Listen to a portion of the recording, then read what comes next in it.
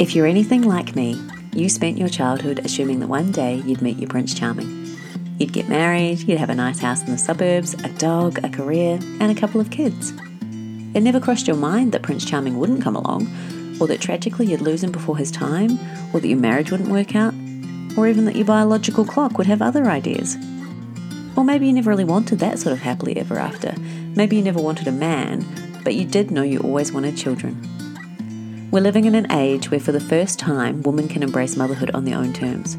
They no longer have to put their lives on hold waiting for the right man, or settling for someone who they know isn't right for them, just so they can become a mother. More women than ever before are embarking on the journey to become what's known as a solo mother by choice. And while for a lot of us it doesn't feel like a choice, but more a necessity, the bottom line is there are now options for you to be able to fulfill your dreams of motherhood if the traditional route isn't playing out as expected.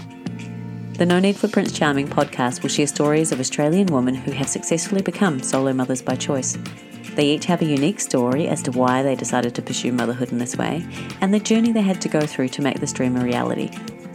The hope is that by sharing these stories, you'll have the knowledge and the confidence to embark on this amazing journey yourself, if you determine it's the right one for you. In the words of Walt Disney, all of our dreams can come true if we have the courage to pursue them. All you need is faith, trust, and a little bit of pixie dust. On today's podcast, I have Fiona. Fiona has a gorgeous 4-year-old Siena who she conceived with a donor sperm and donor egg. She had to go to South Africa to receive treatment as it's not something that's easily available in Australia. So I hope you enjoy learning all about what she went through to get her gorgeous daughter. So welcome today, Fiona. I'm really, really excited to have you on the podcast for this episode. And I thought we'd just get started with, how about you tell everyone a little bit about yourself and what led you to go on this wonderful journey to become a solo mum by choice? Well, currently I am 46 years old and I have a 4.5-year-old daughter. Siena is double donor conceived. So I used both an egg donor and a sperm donor, and I went overseas. So I went to Cape Town, South Africa, to get her, as I like to say.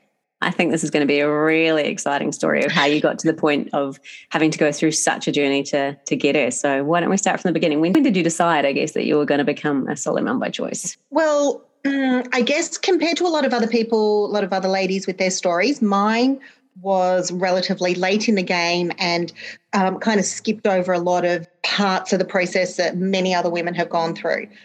So I, like so many, had been in a relationship in my 30s. Mm-hmm. I was trying to remember before how long. I think it was maybe 4 years. Yeah, it was okay, but that's what we kind of settle for when we're in our 30s and we're wanting to have children. And so anyway, that finished when I was about 38. Mm-hmm. And so I'm like, I want to become a mum. So I'd never, ever considered being a solo mum. I'd always just assumed I would be partnered. And so I tootled off to my GP just to say, what are my options? I think by that time I was 39. What are my options? No idea what I'm looking at, no idea what anything is. I had no idea about the whole concept of being a solo mum by choice. And she said, okay, first thing we're going to do is we're going to run a couple of tests just to see what's going on. So the first thing she did was, run all those lovely tests. And I'm trying to remember all the terminology. It's 7 years ago now. So, but like my AMH levels and all that. AMH levels were low, 0.8, something like that. So 39 AMH levels of 0.8-ish. Single. And so my GP had I'm very grateful to her. She'd been my GP for a very long time. She had a very honest conversation with me. She said, knowing your situation, I am going to say that you will not be able to have a child naturally. Sorry, This is still it was a big conversation for someone who'd always wanted children. And she basically said, you're never going to have a child naturally. That would have been really hard to hear. Especially so early on in the journey of trying to. Yeah, well, because I didn't know anything. I'd not had any other tests. This was, you just kind of quite happily skip through being a teenager and being in your 20s and your 30s thinking, oh, yeah, I can have a baby when I want to. And then suddenly you're told, okay, fair enough, I was 39 years old. But to be told, nah, not a chance. She said, I'm not even going to suggest you do IVF. Wow. To even try your own eggs. She said, I'm not going to put you through that. She said, financially, emotionally, she said, I cannot recommend that for you. She said, I am just going to recommend that your best option is egg or embryo donation. That's so early on to be getting that sort of information. I can imagine how overwhelming that was for you to even just process. Wow. Completely, because I had no idea about the world of fertility specialists and anything else. So it was a big, I just went in there to get my test results, and 2 minutes later to find out that she was telling me that I would never have a child. And I'm like, oh, that's just an absolute stab in the soul, in the heart, in everything. Yeah. So, yeah, I remember sitting there crying and she crying as well. It was a very big emotional appointment. I then went off just to let all that filter through. She briefly touched on egg and embryo donation in Victoria. She was talking about how it is a hard process to go through. It's hard to find. A lot of people have eggs and embryos frozen that they're probably not going to use, but they don't often donate them. And that whole process is a very complicated and involved process. Again, being 39, single, average wage, I didn't have access to those resources. That wasn't, I didn't have much on my side. So I then went off and tried to make peace with that news, which is always a hard thing to do. In the back of my mind, I knew of a friend. She and her husband had been trying IVF for a number of years unsuccessfully. They were going across to South Africa to use an egg donor. So I knew of that process. I knew just purely by chance this good acquaintance was going through that process. Awful for them, but like maybe a blessing for you, because so many people wouldn't be exposed to anything to even consider that this would be an option. Exactly, that you get on a plane and you fly over and for a holiday and get knocked up. In a very so romantic, very, very simplistic way of explaining it.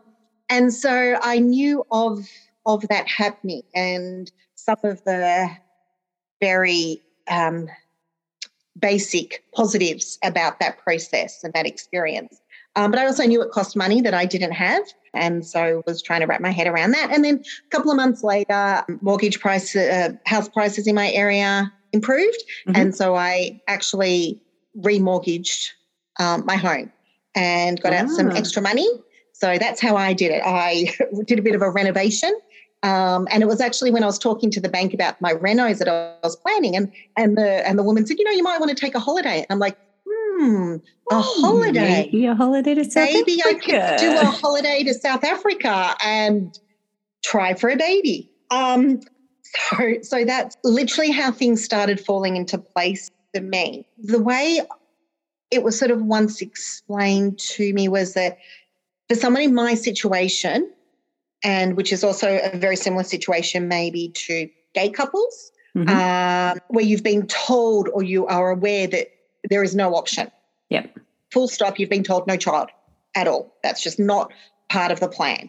And so suddenly then there's this possibility. And it's like, I'm just going to give that a try because I can't not. I've already resigned myself to the fact I'm never going to have a child. Devastating it is. I'm simplifying it quite a lot, but it was quite a heavy, dark time for me.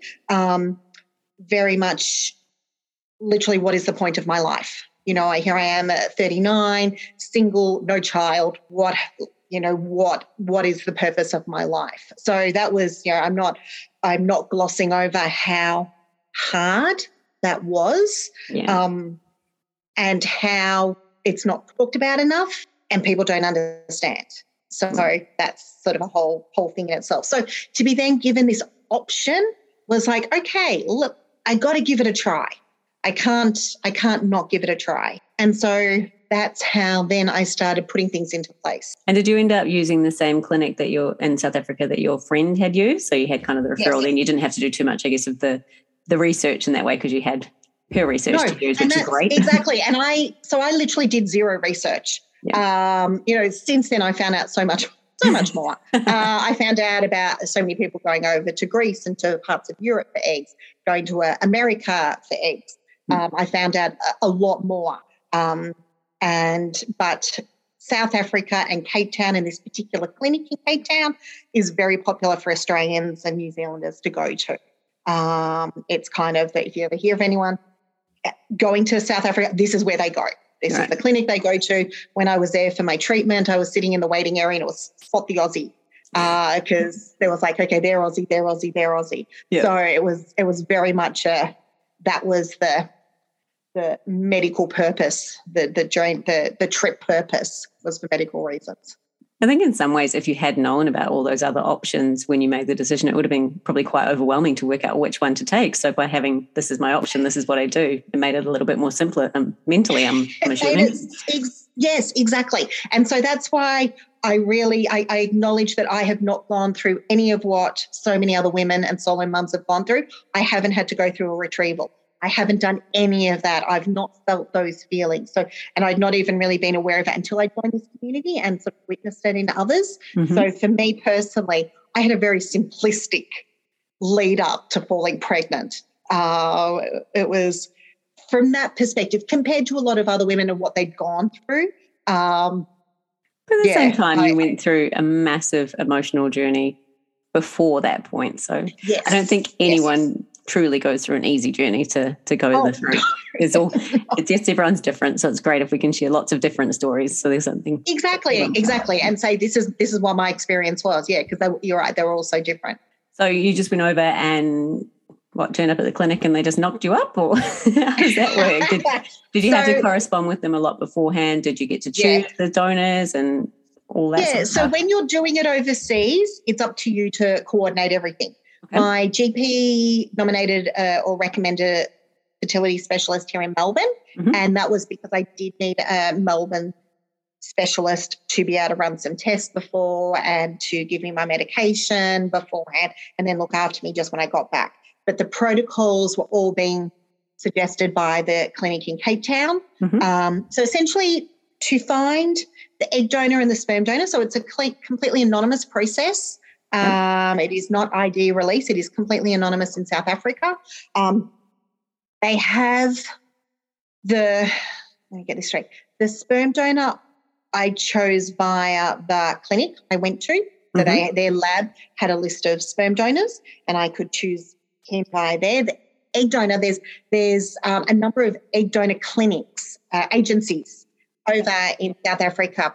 And so I just went to the 4 or 5 recommended by the clinic I went through. I got access to their database and it was like doing online dating. You scan through the profiles, you can search them by age, height, hair colour, education, all of that. For both donors, I end up with literally 4 pages of information mm-hmm. as provided by them. I have photos of them up until the age of 5. So for this egg donor, I've got maybe 4 photos up until the age of preschool. For the sperm donor, I've got 1 photo. Well, that's nice because Victoria, you don't give photos. So exactly. So it's just to give a bit of a vague, at least for the egg donor, I had 4 photos, and so sort of showing from a young child the first couple of years. So that was always sweet to look at. So I chose. My priority was to give myself the best chance possible. Right. So whatever my filtering was, they always had to be young. I mm-hmm. did not want, I was old enough as it was. I needed young donors. I wanted that to go in my favour. I was trying for, considering a lot about the nature versus nurture debate. Mm-hmm. So I thought, okay, well, let me at least go for a child that's maybe brunette with green eyes, Caucasian. There's a lot of tall people in my family, so I thought I'll throw in some tall genes. And so I kind of did the filtering by that. Even when it came down to the sperm donor, because of donation limits at the time of the transfer, you needed to give your top 3 donors, and in order of, and then they would literally just choose based on who was next available. So I prioritise those literally based on their birth date. So my top three. So youngest was top. Exactly. With the egg donors, I actually ended up having to choose 3 of them. The first one I chose, let me have a think. She was involved in a minor car accident but wasn't able to go through the process, so she withdrew from the process. So then I had to choose another one. When you're choosing them, they actually then have an egg retrieval post that, so you're not actually like buying an egg off the shelf. No. So what happened was I was going through all this process throughout the year because I work in education. The only time I could take a couple of weeks off work to go to South Africa was over Christmas. So the very first thing out of everything in this process I did was book my flights, which was a crazy way to plan it. And then when I went back to all the agencies, I'd say to the egg donors, right, are you available over these dates? Because that's when I'm going to be there. So you book in the donors a couple of months before, and then they go through all of their blood tests and counselling in the lead up to it. Sperm donor obviously can donate at whatever point. The egg donor, it's done in live time, real time. Wow, I didn't realise that. So, yeah. So they had to get our cycles coordinated. Yeah, so literally she would be in the clinic in the morning and I'd be going in the afternoon type thing. It was really... That's so fascinating. I just never realised it was fresh. I just assumed you just kind of bought one off the shelf. So, wow.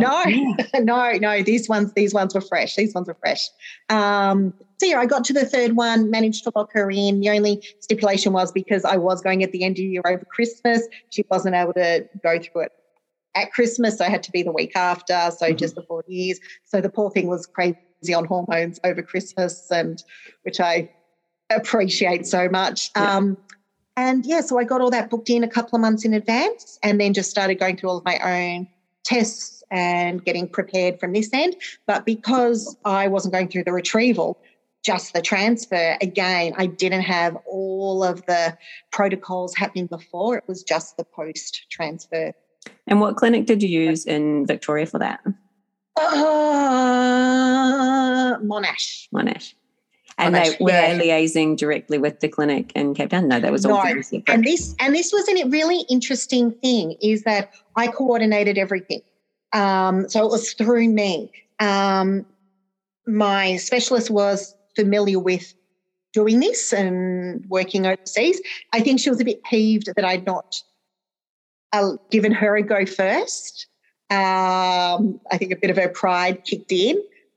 She made some comment at one point. I'm like, oh, okay. But I'm like, whatever. This is my journey. This is me guaranteeing a baby as soon as I can. That's a little bit hard because if you've already resigned yourself to the fact that you can't have a natural and then they're kind of chucking in that little nib or hope that I could have got you one. It's just like, I don't need to get it. I'm this far down the path. Yeah. Exactly. This is my choice. It's not an easy one to choose because factoring in that it is completely anonymous. So different to Victoria, there is no contact with the donors. So during that time when I was making the decision, again, I don't want to gloss over this, it was I had to do a lot of thinking about the fact that my daughter may never know her donors. Yeah. And what that means and siblings and all of that. So that actually, I had to come to terms with what that meant for me, for her, for my grandchildren, just a real big thing. I was doing my MBA at the time and I actually did an assignment on it. I did a presentation to the class on all of these things that my brain was thinking about and having to factor in and consider just to try and come to terms with it. Yeah, because everyone is different when they are faced with these decisions and people take lots of different things into consideration. And for me, I needed to come to terms with it. Some people might have said, no, I'm not prepared to.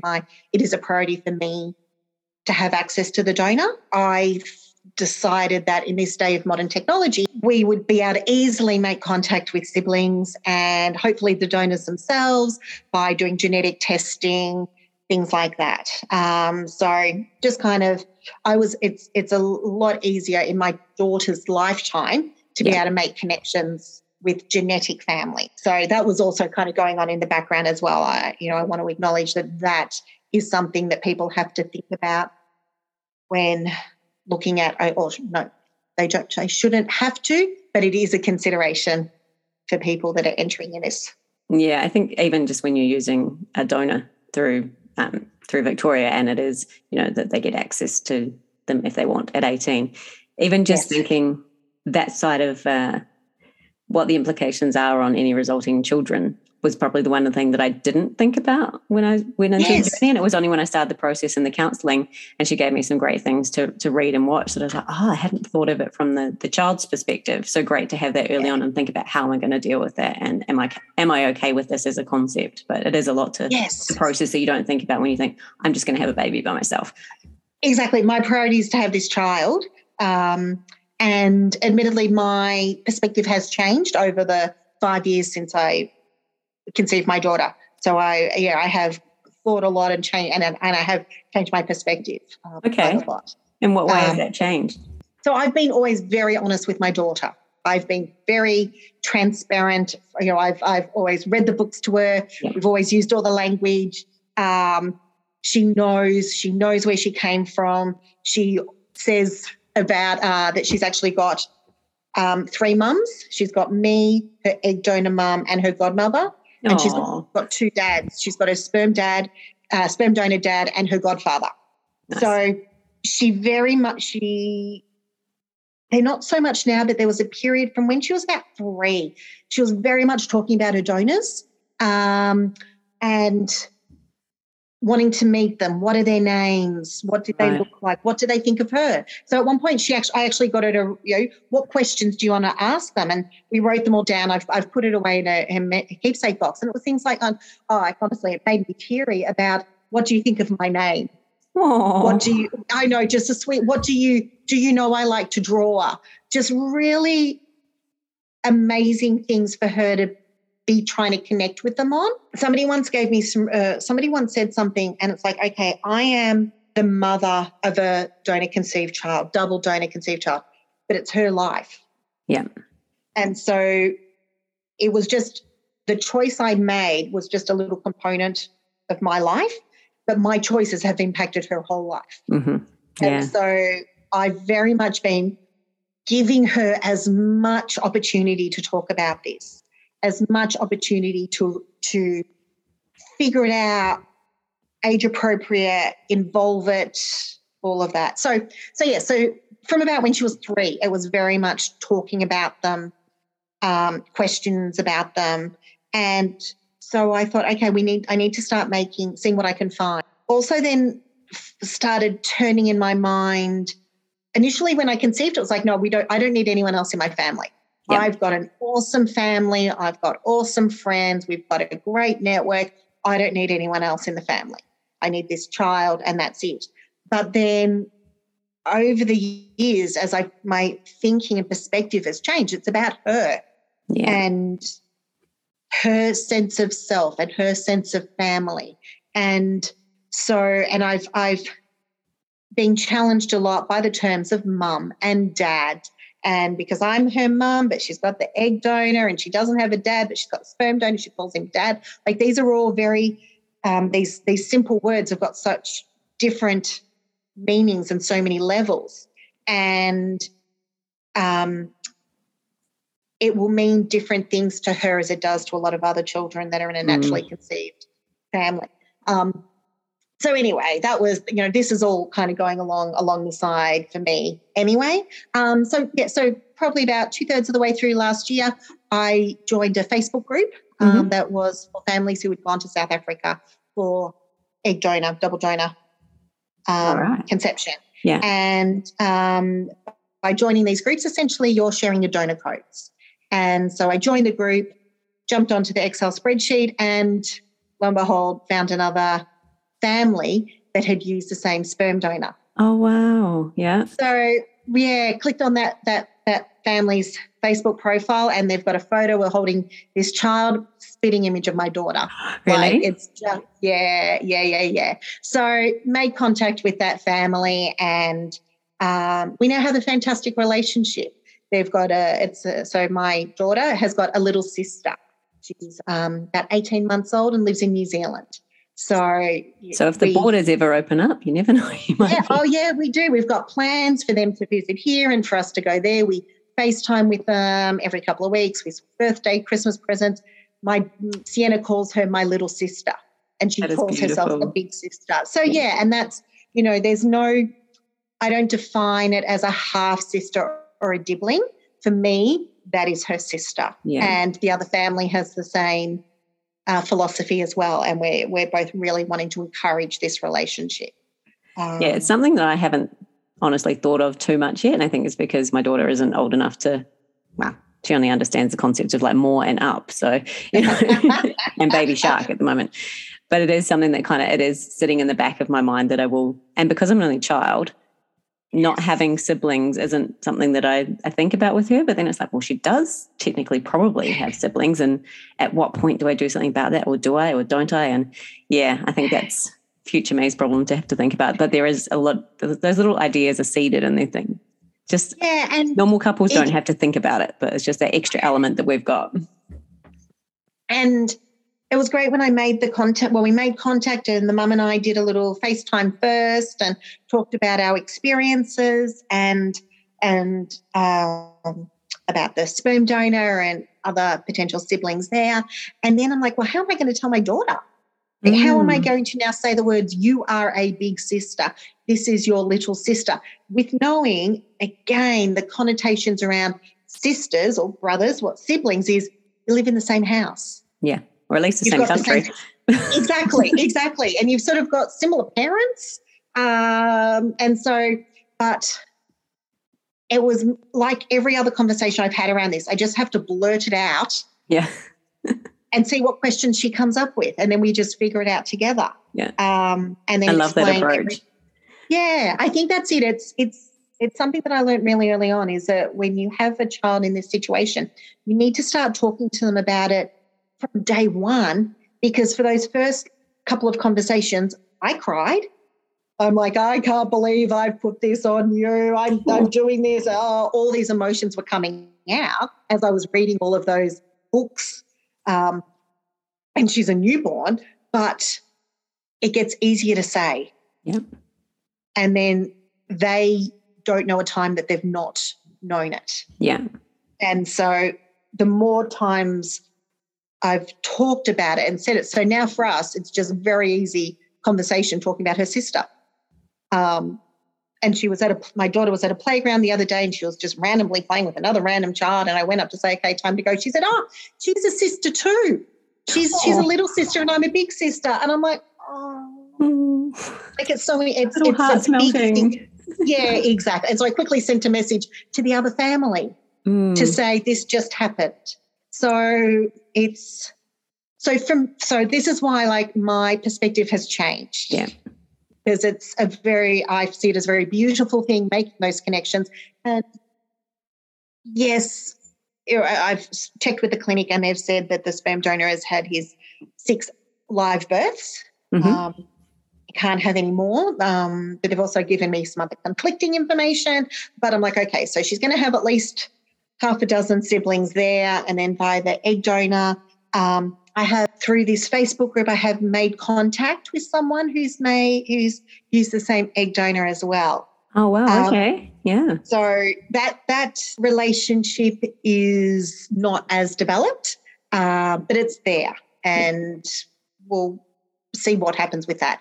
But yeah, so I'm very lucky that I have found connections on both sides of her genetics.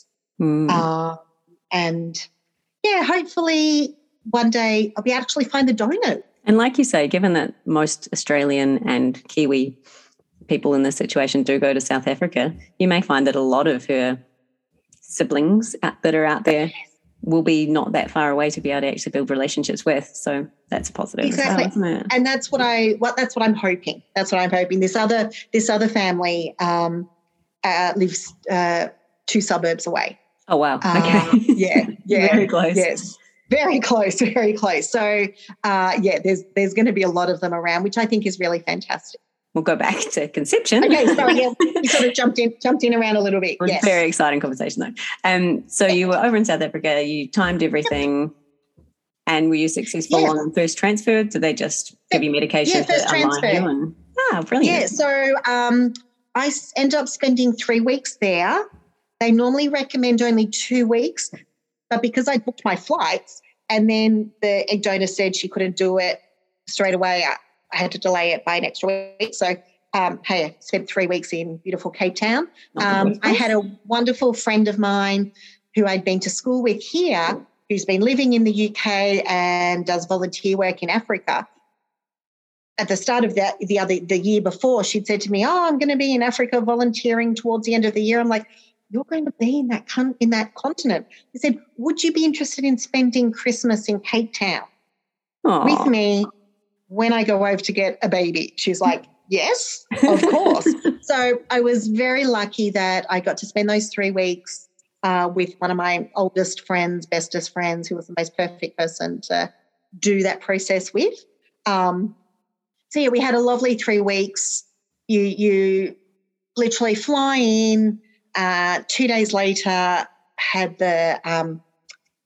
your lining measured, and then to give it a couple of days in case they needed to bump it up a little bit. And I think around that time the egg donor also went in just to have her scans to see how she was going. Yeah. And then so that was maybe on the Tuesday, and then the retrieval was on the Friday. So she went in. I don't think I had an appointment that day.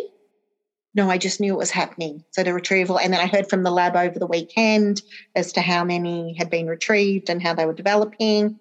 So it's just like normal IVF that, Normal IVF. Exactly. So you could end up with a few embryos from it as well. Yeah. Exactly. So I think 5, 10. We had 10 embryos in total. Wow. Yeah. So I think she had 14 eggs, 16 eggs retrieved, and 10 got through. So I had 2 transferred. I played the odds and had 2 transferred. Were you hoping that it wouldn't be twins, or you're hoping that it would be twins? I was praying so hard I didn't have multiples. I'm like, I just cannot even comprehend having multiples. It just even from day one one great thing about it is that I got to go into the lab on the day of the transfer, and they showed me the 5-day, like the videos of the embryos developing. And so the lab technician said, "Okay, well, we're going to recommend number 5 and number 8 get transferred." So I actually got to see them developing. So I've actually got the footage of Siena. I don't know which one she is, but I say to her, "You're one of those. You're either 5 or 8." Yeah. In number 5 or number 8. Exactly. And thankfully the odds worked in my favour and I only had one. Yeah. So then it was, I had the transfer done and I had to wait. They recommend waiting 2 or 3 days before flying because most of the people will be flying international. But the next day I went out and did a fabulous wine tour of Stellenbosch wineries, and I thought I had to be relaxed. So it was a lovely way to do it. Enjoyed Cape Town, and flew back to Australia. Very limited people knew what I was actually doing. I've done a lot of travelling in my time, so it's not unusual. I've been to South Africa and Africa before, so it's not unusual for me to say, "Hey, I'm just going away for a couple of weeks." My family didn't know. Most of my friends didn't know. So I just came back from a 3-week holiday. And because you a 2-week wait when going through IVF is really only about a 10-day wait. So by the time I had a couple of extra days in Cape Town and essentially a day, 2 days of flying, that took up most of my 2-week wait. And then I went back to work for a couple of days, and then it was off to get the testing done. So it was a really good way to get through that part of the process. And then got the wonderful 2 lines. Exactly right. Exactly. So, and then it just becomes any other normal pregnancy. And pregnancy and everything else was like standard for you? You didn't have to go through any? No, really lucky, very lucky. I had a good pregnancy. I was diagnosed with gestational diabetes early, like about 19 weeks, but I could manage it via diet. That was fine. I had a It's just C-section. the fact that you're old. That's all that comes down to, isn't it? Well, that's just I had it too. Yeah, I'm old. You're old. It was really interesting though. On that point, a lot of the tests and things you get done at the end of the first trimester, I really had to pinpoint to them that yes, the oven is old. It's true. But the bun is young. Yeah. So when they were sort of trying to figure out, I'd ring up to have tests or testing done, and everyone would say, "How old are you?" Well, by that point I was 40. I had her when I was 41. I'm like, yeah, I might be 40/41, but the embryo, the baby, is from a 25 and a 26-year-old. So can we just not make automatic assumptions? Like, what are you testing? Is it the embryo? Is it the placenta? Is it the uterus? Is it which part are you looking at to determine the risk factor? Because you can't just look at me as a 41-year-old and go high risk, high risk, high risk. Because a lot of the things were low risk because of the donors being so young. Did you find that people had an understanding when you were going through pregnancy with it, or was there any judgment or any times where you felt that you really had to over-explain things to people? No, I have been so supported the whole entire time. At that time was working in a conservative school, and I was a bit worried about how they would react. But everyone was so supportive and so wonderful. They were very excited by the fact that I'd used an egg donor because I was single. They sort of assumed or understood using a sperm donor. Mm-hmm. But then when I was very open about using an egg donor as well, they're like, wow, okay, great, wow. And bless my dad's aunt and uncle, who at that point were mid-90s, early 90s, when my dad's cousin went to tell them that I was having a baby and the way I went about it, apparently, bless them, they sat down with their cups of tea and had a talk about it and said that, well, it's not the way that they know, but that Fiona's a good person and will make a great mum, and that's all that matters. Oh, it's beautiful. And I'm like, well, hey, if these people in their 90s can accept it, then yeah. But what's actually really interesting is when I explain that I'm not genetically related to my daughter, and they go, huh? So if they'll say to me, is there any history of dairy allergies in your family? And I go, well, actually, I'm not genetically related to my daughter, and the donors are anonymous, so we're not aware of that information. The first thing people do is they say, oh, sorry. And their instant thing is to reassure me that I'm her mum. And it's like, it's such an interesting reaction, and I never know how to handle it. Because they go, oh, it's okay, you're her mum. I'm like, no shit, Sherlock. Do you see anyone else? Thank you for telling me that. I didn't realise. I was a bit confused. And even though, and they say, well, they may get confused. It's like, did you have her in South Africa? No, I didn't sit over there for 9 months just growing a belly. It's a very expensive baby if you did, yeah. Just my feet up and had a great old time being a tourist. But they do. They say, oh, it's okay, you're her mum. I'm like, yeah, I know. And it's just a really weird thing. And I think it's just because people don't know how to handle it. They're not familiar with, well, they're aware, but they haven't really met so many other different family types. Yeah. So, I say to them, well, they say, did you birth her? I'm like, yes, I did. But even if I didn't, even if I used a surrogate with an egg donor, she's still my child. Like it's about forcing people to acknowledge not their bias, their perspective of how a traditional family is. Still a relatively, I guess, new science and new concept in the grand scheme of the world. So I think women having children on their own is starting to become a bit more accepted. And I think there's, especially because we tend to be doing it older, we've generally got careers and they're a bit more, it's not like it was in the old days where someone did do something that they shouldn't have or let you down or whatever else. But Exactly. it isn't such a foreign concept now, but still the concept of donor conceived, even 1 or 2 parts, it's going to take a while for people to catch up. But I think COVID's probably going to expedite the amount of people going down this journey, because who can date during this environment? So Exactly. And people who would have thought, okay, I've still got a couple of years before that ticking clock alarm bell sounds, well, they've lost 2 years. They've lost 2 or 3 years. Yeah. And even for people like myself, I've still got embryos in Cape Town. And so I would not, if I wanted to, have been able to go back over to access them. So for a lot of families that I know where they do have embryos overseas because they've used egg donors, they've wanted to continue their families, and that's been put a halt on. So it's played a very interesting part. Is it an option to bring the embryos back to Australia, or are there laws against that? Laws against it because the donors are anonymous. Right. So, you can't bring them into Australia. Right. Do you think you'll use another of your embryos, or are you just Siena? Or? Well, because I'm now 46, I'm old and tired and all of those wonderful things. I would like to hang on to them for another couple of years in case I meet someone. Yeah. So just in case I meet someone, just in case we decide we'd like to have a child together, my preference would be for them to be full genetic siblings of Siena. That makes sense, yeah. But doing it by myself, no. I wish I had have started a lot earlier.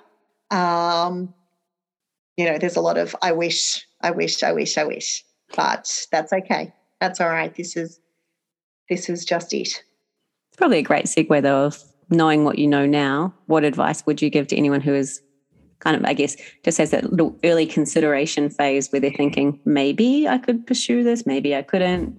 Knowing what you know now, what advice would you give them? Well, I think definitely talk to your GP sooner rather than later.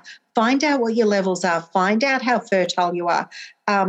Yes, I found that out at the age of 39. Maybe if I had, I don't know if I'd had such low levels my entire life. Yeah. I'd never tried to fall pregnant before. Maybe it was just a natural decline, or maybe I've always had low levels. That probably would have been handy to know a lot earlier, and to have realised that, yes, in my early 30s, I could have, rather than putting up with deadbeats, just gone about it myself. There's so much hope that it will work out. Oh, my God. When I think back now, it's like I'm so glad I couldn't fall pregnant to you, because I'm glad I didn't have a child with you. Well, there are some things that are so much easier when it's just you and the child, isn't there, and not that other person. It's like, It really is. There's actually not much, I think, that they could have actually contributed to our lives. Yeah. The one concern, not the concern, but the only challenge is financially. Just having that extra wage, it just really... Oh, it would be amazing. It would be so amazing. But they could live somewhere else and just give us the money. Does that work?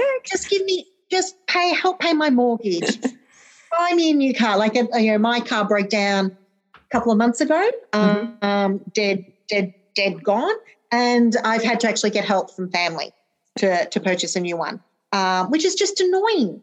It's just annoying. Wonderful that I've got that family support and that they're prepared to do that, so I can get a new safe car that won't break down. Yeah. But just annoying. But on the flip side, what if that mortgage is attached to what if that extra income is attached to a, man-child that's different parenting approach and all of that. So no, I'm very, very happy that I'm doing it by myself. And I think Siena is just thriving and doing so well at daycare and kinder and everything she puts her mind to. Like, she's just going in leaps and bounds. And I really do think it's because it's just the two of us. It's so intense, the two of us. The conversations we have, the things that she knows about, her vocabulary, her reading, all of that. I think it's because it is just the two of us. Yeah, there's no distractions. No distractions. She's, for better or for worse, she has my full attention, as exhausting as it is and can be, and frustrating.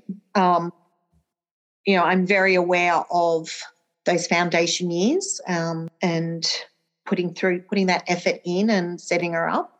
And I think it's paying off. Yeah. Sounds it. So once you had her and you're all by yourself Yep. with this tiny little baby, how did you find, I guess, the early days, and what would you do differently now? Or was it exactly how you thought it would be? And well, I had no idea what to expect. I didn't know if I was going to do a natural birth or cesarean. I just personally knew I didn't want to be induced. As it turned out, I did. I had a Caesar, and it was the best thing I ever did. I loved my C-section so much. I laughed my way through it. I was so happy to meet her.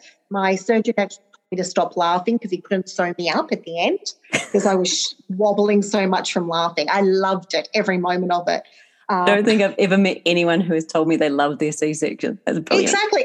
And so, again, that's why I like to tell people, because there are actually good experiences. I loved mine so much. I loved the whole day. I loved the process. I loved everything.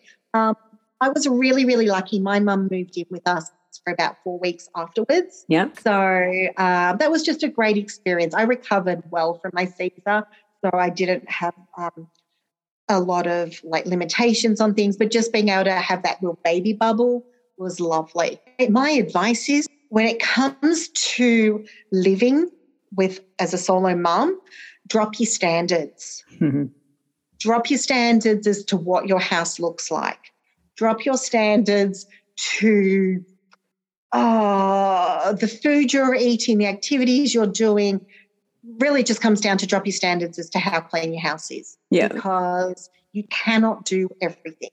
Or in my case, you buy a RoboVac. That has been life-changing. There you go. There you go. Yes, exactly. You just do things. You don't try and do everything because you can't. Yeah. And especially as an old mum, I'm like, I don't have the energy to do any of that stuff anymore. I just can't do it. I can't fit everything into the day. So my house looks like a 4-year-old lives here, and that's okay because she does. Yeah. And I don't have any other choice. That's the way it has to be. For me, everyone, I get out and do a lot of things with her. We do a lot of activities. We go out on the weekends. We do a lot of things. And people go, wow, you're always out and about. Well, it's because if we sit at home, just the two of us, we'll end up fighting. She's a very strong-willed 4-year-old, and I'm a very tired mum. And so we need to get out of the house so that we can do activities. We can see new things, and I can remind myself of the joy having a child brings. Yeah. Because especially after the last 2 years where we've been in lockdown, we've been restricted to sitting on our couches, mental health challenges, all of that, it's like, right, let's get back out and remind myself why I went through all of that. The joy of her experiencing things, developing her skills, laughing, singing, all of those things, just, it's good. It's a good thing. This is why I had her. I think I'm at the beginning of that stage. So Lexi's now at the time where you can start taking her to places and have conversations, and she can kind of communicate back, and you can start seeing the joy on her face when she's seeing new things and pointing at things. And it's the first few years are very much just in the trenches, aren't they? And then starting to see the end of it, and it's like, oh, you're now a real little person, and I can see the joy that you're talking about and what that's going to become as well. That first year is just keeping them alive. Let's not beat around the bush. You're just keeping them alive. And then the second year, you're like, oh, wow, you can now hold yourself up when I'm getting you dressed. I don't have to manhandle you as much. I can leave you for a moment while I go into another room and you're not going to die. There's all those little things, and you suddenly go, oh, you can occupy yourself for 2 minutes while I go to the toilet. Just little things like that. And then suddenly, yes, they start developing those skills and they achieve, and you go, wow, you are good at. So finding out what she was good at was amazing. Seeing her loving swimming. She does gymnastics. She does all those fantastic things. So seeing what she likes and what she doesn't like was just incredible. Seeing what brings them joy and their achievements and being so proud of themselves. It's fantastic. Oh, I love it when they're proud of themselves. It's so cute. And when they clap for themselves, it's like, yay, claps for Lexi. So adorable. It just makes your heart melt. It's like, good on you. Well done. Yeah. And I totally get what you say. You just look at them and you're like, this is why I went through what I did. You are my everything. Yeah. Exactly. Yes. Yep. And there's people ask me about dating or anything, and I'm like, I haven't ruled out meeting someone. I haven't ruled out getting married or whatever. And I'm like, I don't want to give any of this up. I don't want to dilute any of this with someone else. So this has been amazing today. I've learned so much. I guess I'd never really learned that much about having egg donor in the first place, but double donation and everything that you've been through. I love your attitude to everything. I think you've inspired me to definitely start getting a lot more curious about her potential siblings out there and preparing for the time when we're having those conversations and how I can best be set up for that. So thank you so much for sharing so authentically with me for all of that. I guess in parting, is there anything that you'd want to say to anyone considering this? I think definitely go for it. If it's something that you want, there are options out there. So we are very lucky to be women living now in a society that accepts this and where there has been the medical advancements that can support it. So if having a child is what you want, then you don't have to stop. You don't have to say, okay, well, I've exhausted everything. There is always more options. It's just where you fall on that spectrum of making those decisions as to what you're comfortable with. Just go for it. What a wonderful way to end. Thank you so much for your time today, Fiona. I know that everybody listening to this is going to love your story, and I can't wait for them to hear it.